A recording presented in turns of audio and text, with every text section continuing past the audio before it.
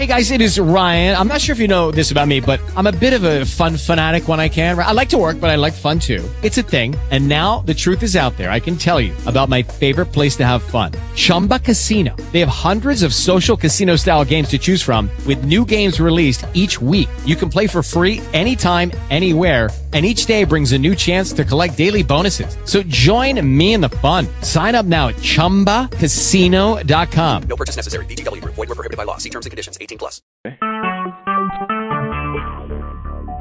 Talk shoes. Recorded live. Today I'm talking with Matt Zarella. He's the force behind the new documentary movie Search Dog. So Matt, can you tell my listeners something about yourself? Well, I don't want to bore anybody, but my canine career started in 1991. I had about a year on the state police at the time, the Rhode Island State Police, and I had been trying to get a canine program started to some degree as a young trooper, but that we didn't have one, and there was no intention in starting one. So I started off much like a volunteer does. Actually, I was a volunteer. I hired a retired Connecticut State Trooper Andy Redman as a private trainer, and I used to go see him once a week, sometimes once a month, for a period of a year anyway, to get my first dog started, which was my own pet. He was a Greater Swiss Mountain Dog named Hannibal, and we began our career shortly after our first certification in wilderness search, where we had a missing person here in Rhode Island late in September 1992, a young boy that went missing for 2 days. And we successfully located him, which, of course, made front-page news here, and state police looked at that and said, we need to see about getting something started after all. The kid may have something here, and we had the opportunity to get the program going shortly after that, and it was a piecemeal type of situation, like a lot of people are familiar with, in the volunteer sector. I mean, I wasn't officially a canine handler for the state police, but it began happening slowly after that find was made public, and it took my whole career really to develop the canine program that I had always dreamed of, but it did happen. And, I found myself at 25 years on the job facing retirement, but looking at a canine unit that was running full-time with 18 canine teams with all types of disciplines, to include search and rescue, human remains detection, arson, computer device detection, patrol narcotics. We had just about everything, explosives, and we had a number of troopers in each discipline working dogs from all over the country. So it was in short, it was a great career.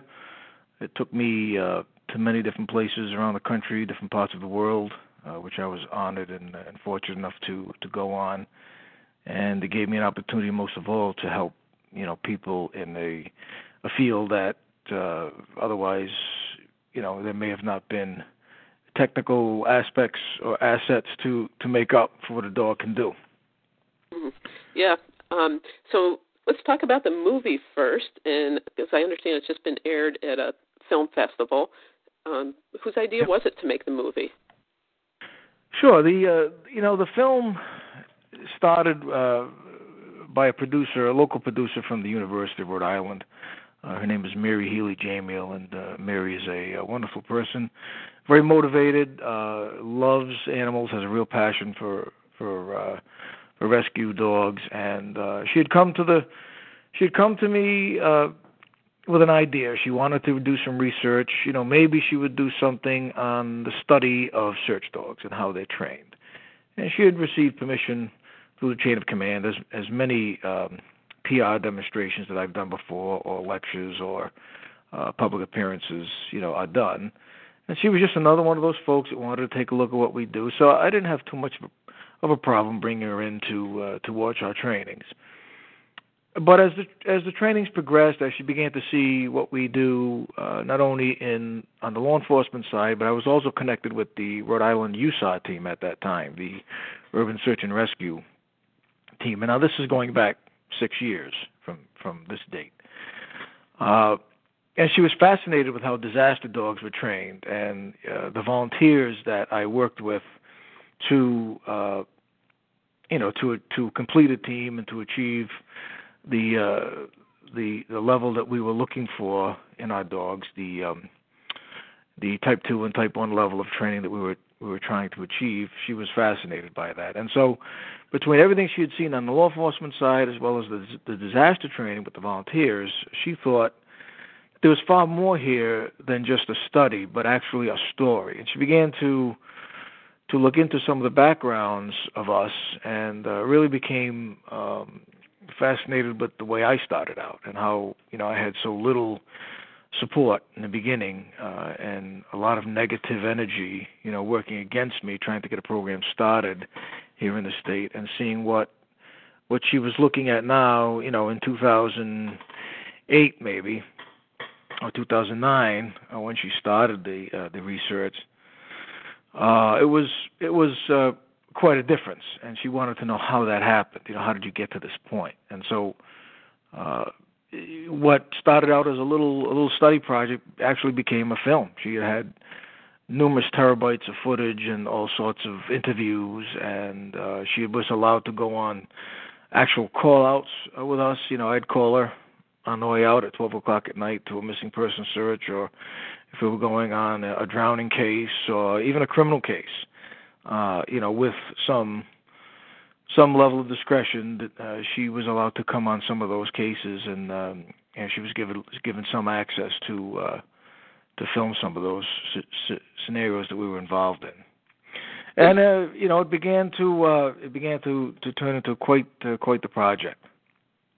Yeah, so this actually is a long time in the making. How long ago did you start working with Mary? Well, it was every bit of 6 years ago. Mm-hmm. Wow. We didn't know it would take 6 years. The project was really just her and some of her handpicked students from the University of Rhode Island that were helping her out. She had no staff, had no real budget. So she, it was going to take a long time for those reasons, but also because she wanted to show change. Part of being a documentary filmmaker, I've learned, is to show change. You don't want to do everything in 6 months and call it a documentary. She wanted to show over the course of time how people progress, how the dogs progressed, how things change in the field. I mean, there are dogs that were in that film that are now dead. Unfortunately, are not going to be around for the handlers to enjoy, whatever publicity they receive or accolades they receive with those dogs. Those dogs have passed on. Mm-hmm. So when you talked about budget, and it was obviously a lot less than you would spend on a Hollywood blockbuster, but do you have any idea what the budget was, and how did you raise money for the film? Well, that's a great question. And doing this as part of my job, I was really not involved in how she would achieve those goals. I couldn't be. It was not my job as a state trooper to help make a movie. I mean, I did this not as an actor, but as I was a role player. But as part of my everyday duties, and those that worked with me, it was the same thing. So, she didn't get to do retakes or do-overs. It was what it was, which made it so valuable. She went on a Kickstarter campaign and raised, I think, $70,000 or so to help finish the film. But a lot of it came out of her own pocket. In the beginning, I know the university supported her to some degree with some of the equipment she needed. Because it was, as a tenured professor, she was doing this as a project for the school as well. And her students were learning as they partook in helping film this project. So it kind of encompassed a much larger aspect of talents than of raw talent, really, than hiring all these professionals. Although she did have to hire some professional camera crews, usually one or two over the course of time, to come in and do some of the more specialized shooting, or what they hoped would be a good shoot. As I said, it had to be realistic, and everything had to be. They just had to have those people there at the right place at the right time. Yeah, which also I took, guess took with years. dogs, you just never know what they're going to do. No, you absolutely don't. But that was the great thing about it, because you just never know what's going to happen. You can't make it up, And it was, and it made for some good fun too, because at times where we were already in a stressful situation, and now I had to explain to those on scene why there was a woman here with a camera. And would it be okay if you allowed her to have access to the search area? I mean, yes, I was there, but that didn't mean I had full vetted access to have her film people. She had to get releases, and people had to agree, that their faces could be used in film, and some couldn't over time, because some of the detectives involved had later moved on to other aspects of career, and some of it required undercover work, so they couldn't be shown, and that some great footage had to be edited out, as a result of that. But that's part of the business.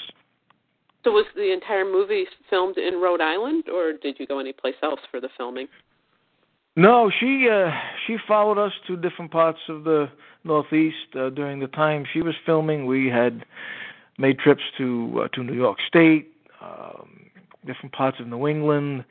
But she also had footage Verte footage that I had saved over the years of different cases I was on, in particular Vietnam. When I went to Vietnam in 2003 to assist the United States military looking for remains of servicemen that had not returned, I had documented that, and as simply as a matter of my own history.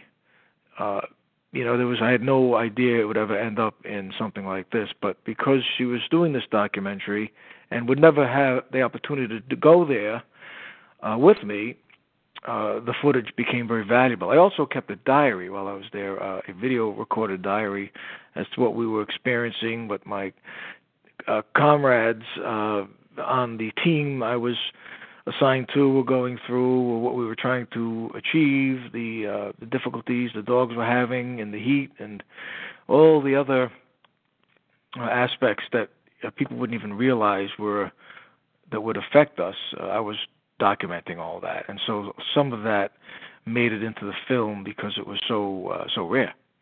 Mm-hmm. So, was there any one biggest challenge that you think you faced in making the movie? Well, the challenge wasn't so much for me as it was for her to get to film it. It's a very difficult type of event to film because you're dealing with dogs. You don't know what's going to happen next. She had no control over what I was doing or any idea of what to anticipate. She wasn't able to say, hey, stop before you do that. Can you move this way a little bit? The light's better that way. She just had to take whatever she got, wherever she was at the time and deal with it. And that was the real challenge, I think. For me, it was just a matter of, knowing she was back there somewhere, making sure she was safe, and then trying to concentrate on the task at hand. That's always difficult, but I had been used to that just by virtue of the media attention that dog handlers get in this state, especially when I first started. They were always filming the dogs, and from a distance, though. And so you kind of get used to them being there. But in her case, knowing that it was for a better cause, down the line, because at this point, we knew that this was going to eventually turn into some kind of a film. No idea it would end up at the Palm Springs Film Festival and a highly publicized special event like that. But we knew it would end up somewhere because the state police wanted to see it done before it got anywhere publicly. They wanted to be able to approve what they saw, and that was part of the deal. She couldn't just outright take this and run with it without their approval, which I thought was a good idea, of course. So that was the challenge, getting it all to work. And you said you started this about 6 years ago. So all those hours of footage got distilled down, and how long does the movie run, the final version? Well, that's a great question because, and I'm learning as I go along in this business, what they have to do depending on where they want this film to end up. the film festival aired an 88-minute version, which was fantastic. I thought it was very, very moving, very dramatic. I mean, being in a theater with 450 some odd people in a packed house, and you see your face up there, and you're thinking, "Gee, what do these people think of what I've done and what others in my field are doing?" And you're hoping that they'll like what they see, and not being a paid actor, in a sense, it really didn't matter to me as much. But on the other hand, we were doing this for a much bigger reason, and it was to give people an awareness of what police officers and volunteers do in this field and how much they sacrifice and how human they are. So, those are some of the things and the concerns that went through my mind. Mm-hmm. And would you do it again? Would I do it again? That's a great question. I haven't really thought that one through. I suppose, in a sense, no, because I wouldn't want those situations that I went through in order to make this film a reality happen. I mean, people died. People went missing. People were in very distressful situations, and of course, I'm sure no one would wish that to happen again in order to make a film. But on the other hand, I'm glad I had this one opportunity to do it.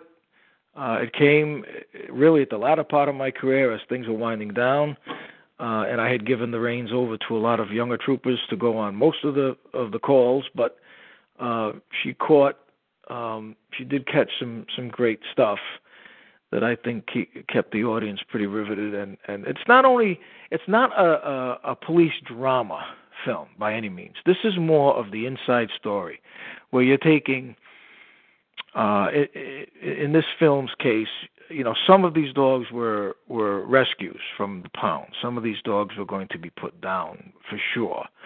And, I tried to make it work, because I'm used to dealing with no budget. I'm used to not having the department have any money to buy me high-end dogs from top breeders or imports from Germany, because they're search and rescue dogs, and the liability for what we do is less than a police patrol dog.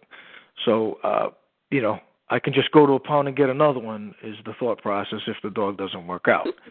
And I have more time to train than some of the other police dogs who are on more of a strict schedule. A dog has to be produced in 14 weeks, and if the dog doesn't make it, we don't have time to go to a kennel and get another one. This means a police handler is going to be off the street without a dog, and that's not good, because we need these dogs on the street. With the search dogs, because we're not going out every day on call-outs, we may get several a month. Some months you don't get any. Some months you're out every week. It all depends. So we had a little more leeway, and I could afford to go to a pound or a shelter, really screen a dog that was in trouble, and see if I could turn this dog around. And so that was really part of the story. And the other part of the story was really what the handlers go through, what their emotions are, what they're thinking, what they're experiencing, because they would go, some of the film cuts away from my story and goes into the lives of some of the other handlers and where they went after they finished my class with their dogs, what they achieved with their dogs and some of the cases they won. And they were from different states. Some of these handlers were from Maine, Warden Service, the Maine State Police. At the time that she was filming, that was the class. Those are some of the people I was teaching. Other troopers from Rhode Island, she followed them and their dogs. So it was really great, and it cuts back to the main story, which involves me, but then it branches off again. So it's not one of these shoot-'em-up drama types, that you're used to seeing on TV. This is really a unique story about humans and how humans are trying to help other humans with a technology that cannot be matched with anything we can do with computers. It's a technology that Mother Nature has provided us as in the form of dog, and that's what makes it so wonderful. So, of course, now that I've listened to you and talked to you and kind of watched on Facebook the progress of this movie, I'd like to go see it, and I'm sure some of my audience would like to watch the movie. So how can people watch Search Dog or find out when it's going to be playing near them? Right, and that's a great question. And, what I'm told is that they're trying, meaning the film producer is trying not to overexpose the film. We don't know exactly when it will be available to the public because now that the film festival is over, and by the way, the film won an award. It was one of 28 films out of somewhere around 190, I think, that won Best in Festival, and as a result, it aired at least 2 more times out there after I left. Well, congratulations. And it packed the house every time. It was wonderful, yeah, but what they're looking to do is get a distributor. Mm-hmm. And in this business that I don't pretend to even understand, what I'm told is that if a distributor picks the film up, then it'll be more accessible quicker than, the producer or me trying to rent out a place and have, people come in to watch the film locally. So they want the film to be on in theaters or perhaps Netflix or, television in some form.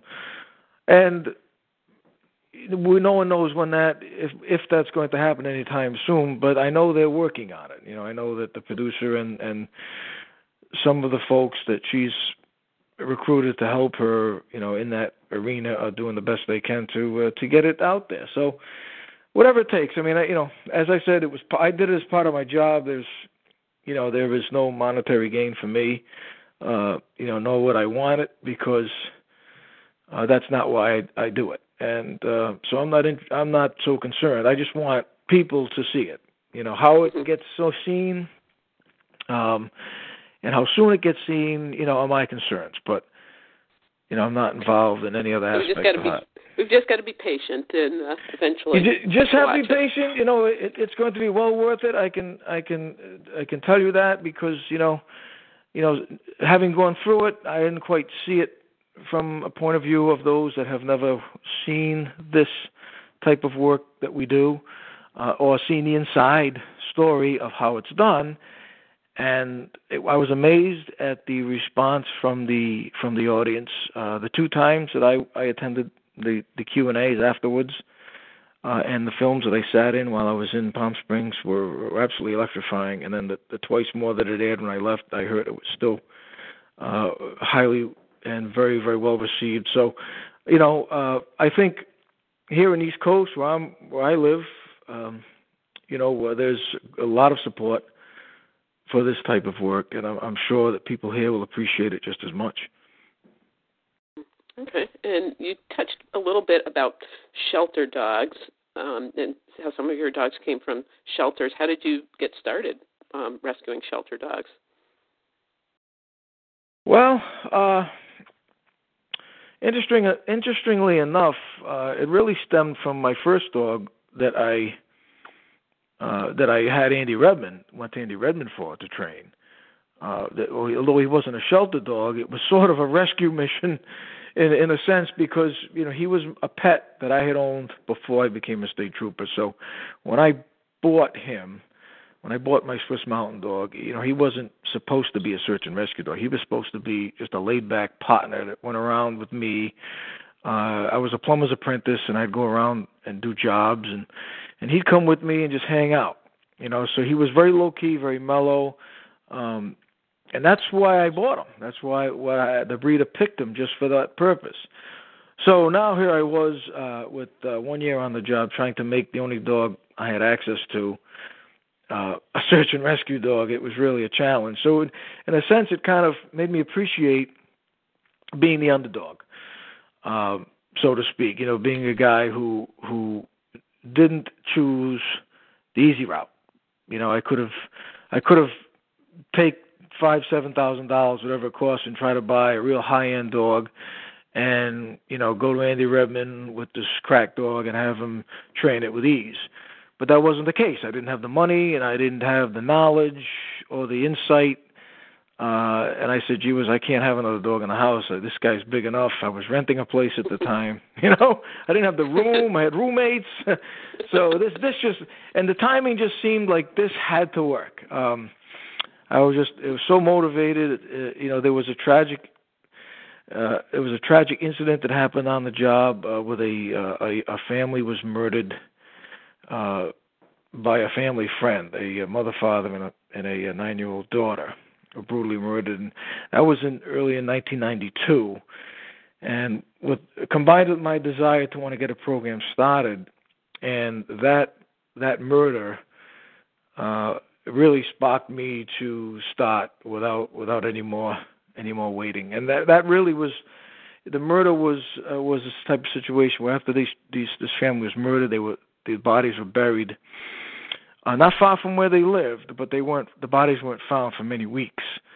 And they had dogs of different types of disciplines come in, not specifically body dogs as they were called when I first started, or cadaver dogs, or humane detection dogs, whatever you want to call them.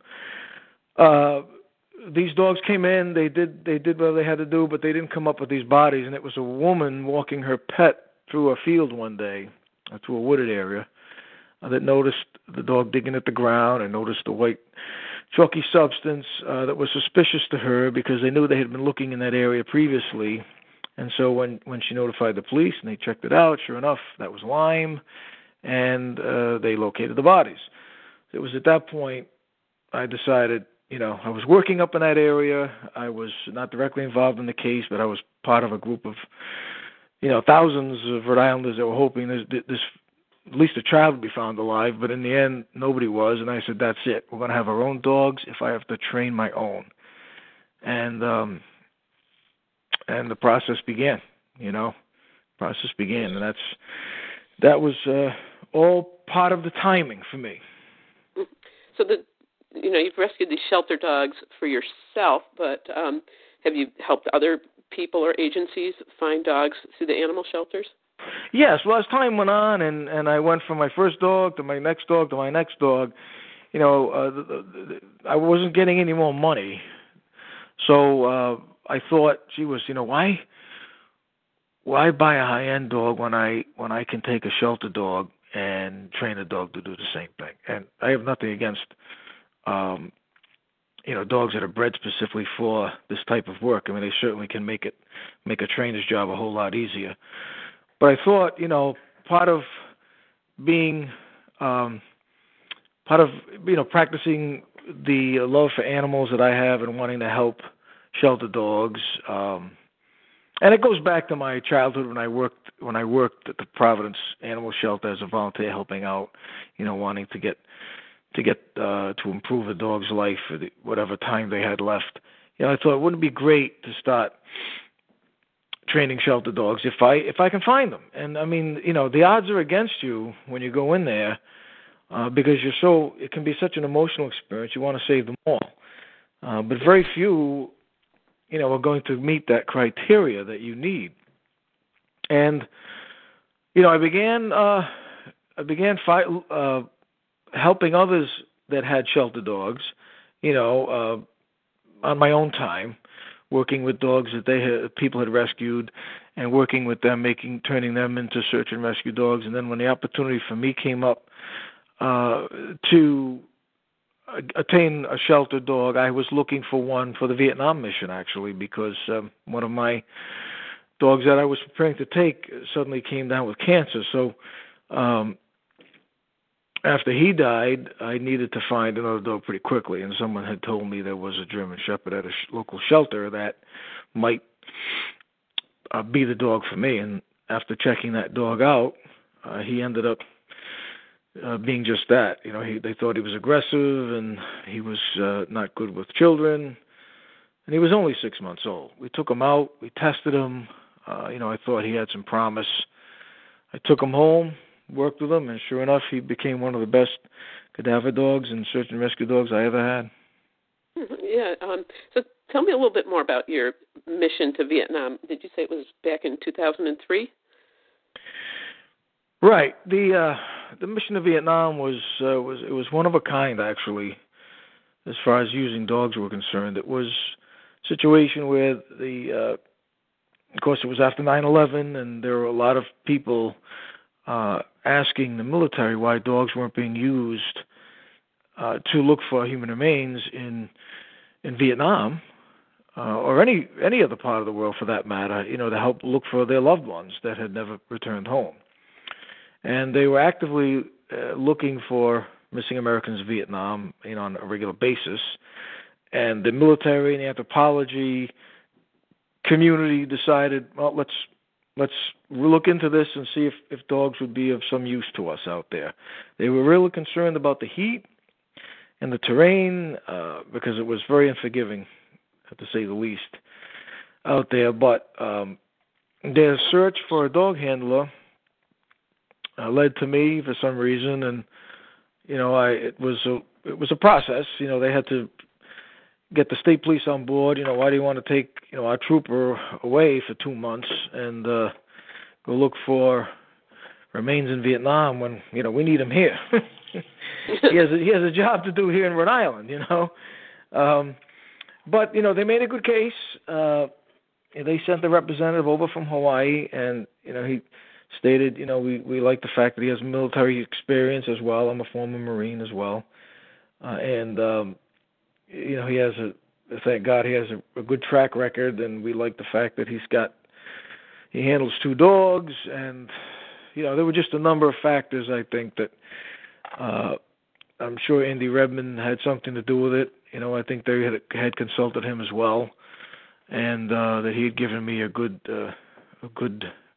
resume, and so the state police said, okay, we'll send him, and he'll be yours. You own him for a couple of months.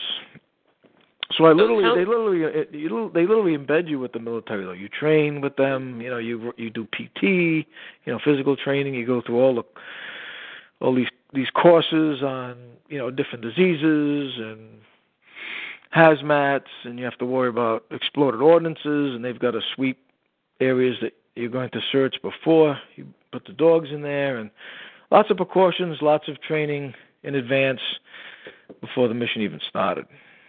So it sounds like quite a logistical challenge. Well, it was. It had never been attempted before, which was something that I found very interesting. The United States government had never used trained cadaver dogs to look for remains in Vietnam.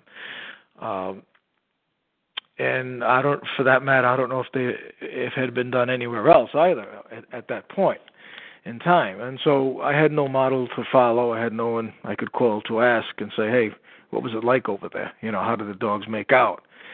And it was the middle of the winter here, trying to train to prepare for, 105-degree heat in the shade and 100% humidity and, triple canopy jungle.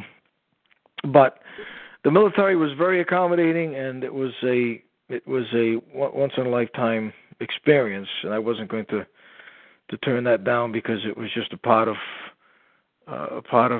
my patriotic duty. I felt to, if I have this opportunity, to go and do the best I can for them. So did you have any success? Well, we did, luckily. We went on 12 different cases while we were out there, and these cases were cases that had been previously dug by anthropologists following with witness information and trying to locate in some cases mass graves of what may be a number of soldiers or Marines. In other cases, just isolated graves. Other cases just simply were missing an American in this area because this is where a battle took place, but we don't know what happened. We don't have actual grave. We don't really know if he was killed or not. He's just missing from this area. So, some of them were clearly speculative and maybe even never even held the remains of an American. But in many of the other cases, the information was better, and there was a much better chance. And it just happened that our first case was an F-5 freedom fighter was shot down in southern Vietnam in 1960. And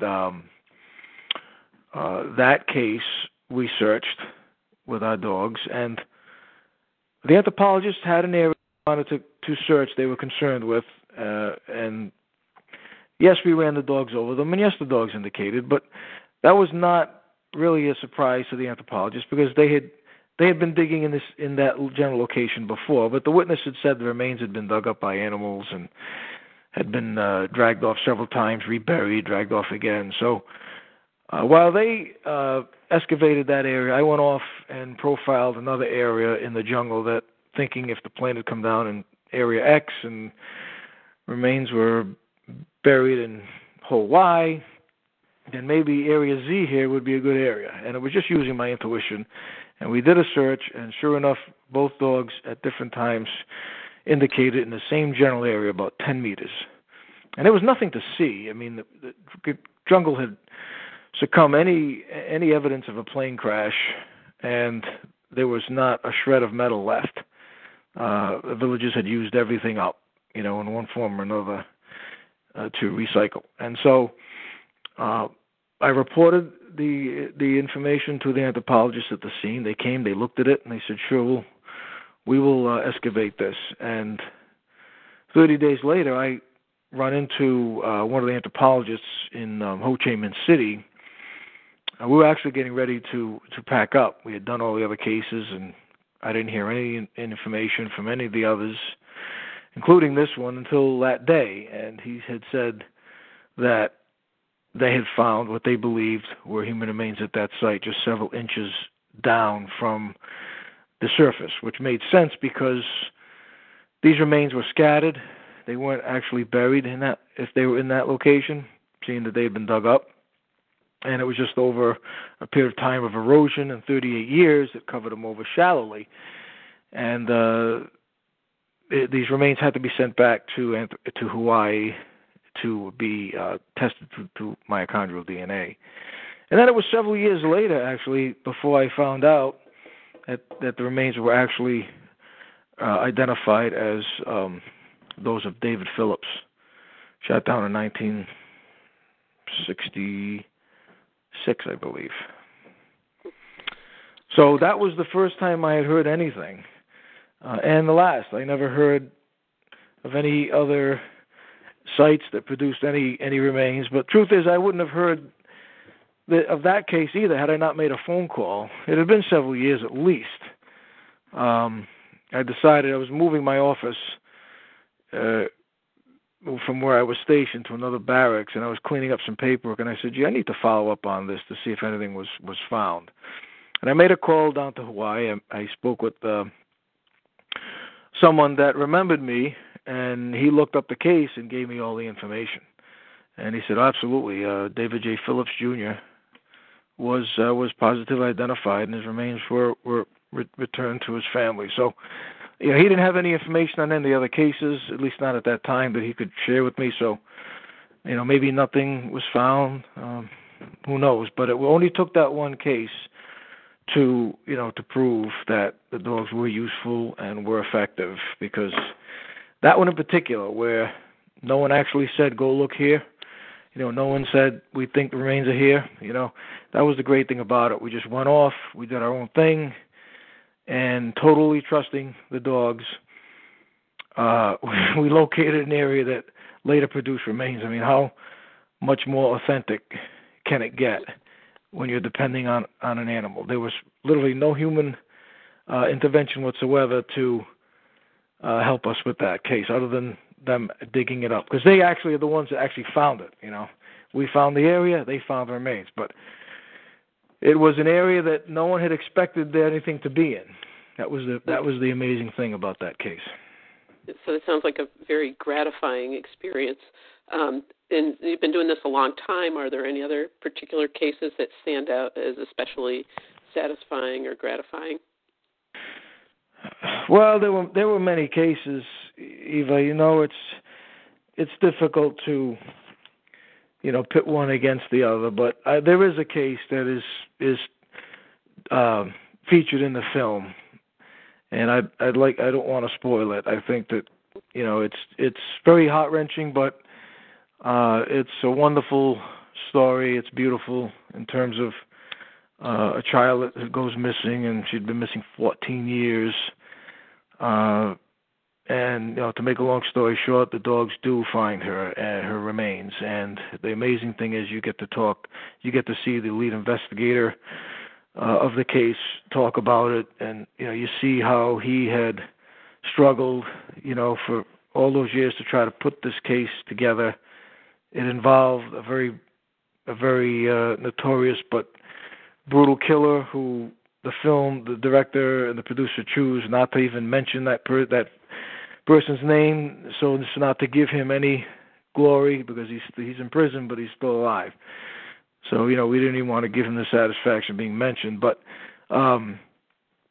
there was that case, and there were many others. There was a plane crash I had gone on in the middle of the ocean, where a small plane with 2 people went down in 42 feet of water, and they were not unable to find this plane or one of the bodies for 5 days. And after a search, we were on the water maybe 40 minutes, and the dog indicated. We dropped the buoy in the water, and divers came and were able to quickly locate the plane and the pilot strapped to the cockpit of the plane, not going anywhere, still under the water. Those are some pretty amazing stories. There's a whole bunch. I've had 25 years of 24 of those 25 years of going on cases, not only in Rhode Island, but in other parts of the country, other parts of the world. We've also helped on cases in Bolivia, Colombia, South America, during the drug wars in 1995, when Colombia was the largest drug cartel, the Cali cartel at that time. We were going there working with the FBI, looking for missing Americans, or missing, I shouldn't say Americans, but missing people. Bolivia was for a missing American who worked for the Peace Corps and who assumably fell off the mountain, one of the mountains in La Paz. But there were many other cases, and difficult to say. They were all hard, and most of them, where we had success in finding someone, were never done without good investigative police work. That always helped me succeed. There were very, very few. I went out there and the dogs just did it. There were so many things working against you. The unknowns, the terrain, the amount of area and that you have to cover versus just a short amount of time that you have available to actually make the search happen and succeed. So, good investigative police work would helping narrow the area down, detectives doing their job, and us in the canine world doing our job, bringing all these cases to fruition is really what happens. But I've had a number of buried body cases, where one case body buried 10 years in the ground. We were able to locate that area, and detectives were able to find the skeletal remains. I mean, it goes on. And I'm sure there are others out there that have had, the equal or even greater success, but you don't hear about them because they do the right thing. They're quietly going through their lives with their dogs, doing the right thing for law enforcement, or helping out as volunteers, or maybe as public service workers, and just having the satisfaction of being available and getting the call outs and doing their job, and that's what's most important. So if somebody's just beginning to work, as a canine search and rescue handler, do you have any words of advice for them? If you really want to get into this and do it from the heart, get ready for a wild ride. Because there are so many highs, but there can be just as many lows. And I don't mean lows in terms of not succeeding, but lows in actually succeeding but having to deal with the situation. As dog handlers, as you know, and as most of us know who've done this, it's never cut and dry. You don't just go to a scene, cut your dog loose, make a fine, and walk out of there brushing the dust off saying job done. It's never that easy.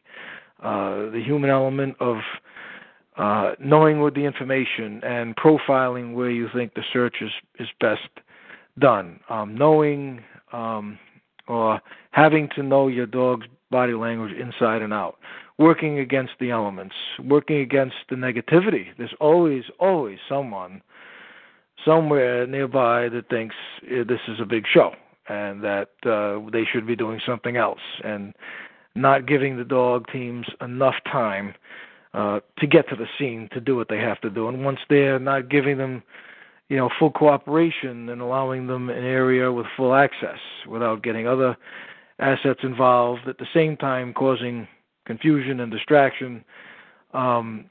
It's difficult to have all the right pieces in place, and dog handlers are going to have to get used to that. You have to work through that because everyone's trying to help, everyone's trying to utilize multiple resources at the same time. They're not just going to give you the spotlight and wait patiently while you do your thing for a day. So you've got to get used to the fact that you're not always going to be the first team called out. You may not always have the information you want at the time you want it, but if you go there when you're called, do as you're asked and do the best you can and speak through action, not through words, because as I say, you're only as good as your next search, and you're the person that will be called again and again to help. Thank you. I appreciate you taking the time to talk with me. Oh, you're welcome. It's been my pleasure. Okay, so now I'm going to hit the button that ends the recording part of things. Hello, it is Ryan, and we could all use an extra bright spot in our day, couldn't we? Just to make up for things like sitting in traffic, doing the dishes, counting your steps, all the mundane stuff. That is why I'm such a big fan of Chumba Casino. Chumba Casino has all your favorite social casino-style games that you can play for free anytime, anywhere with daily bonuses. That should brighten your day a little. Actually, a lot. So sign up now at ChumbaCasino.com. That's ChumbaCasino.com. No purchase necessary. VGW Group. Void where prohibited by law. See terms and conditions. 18+.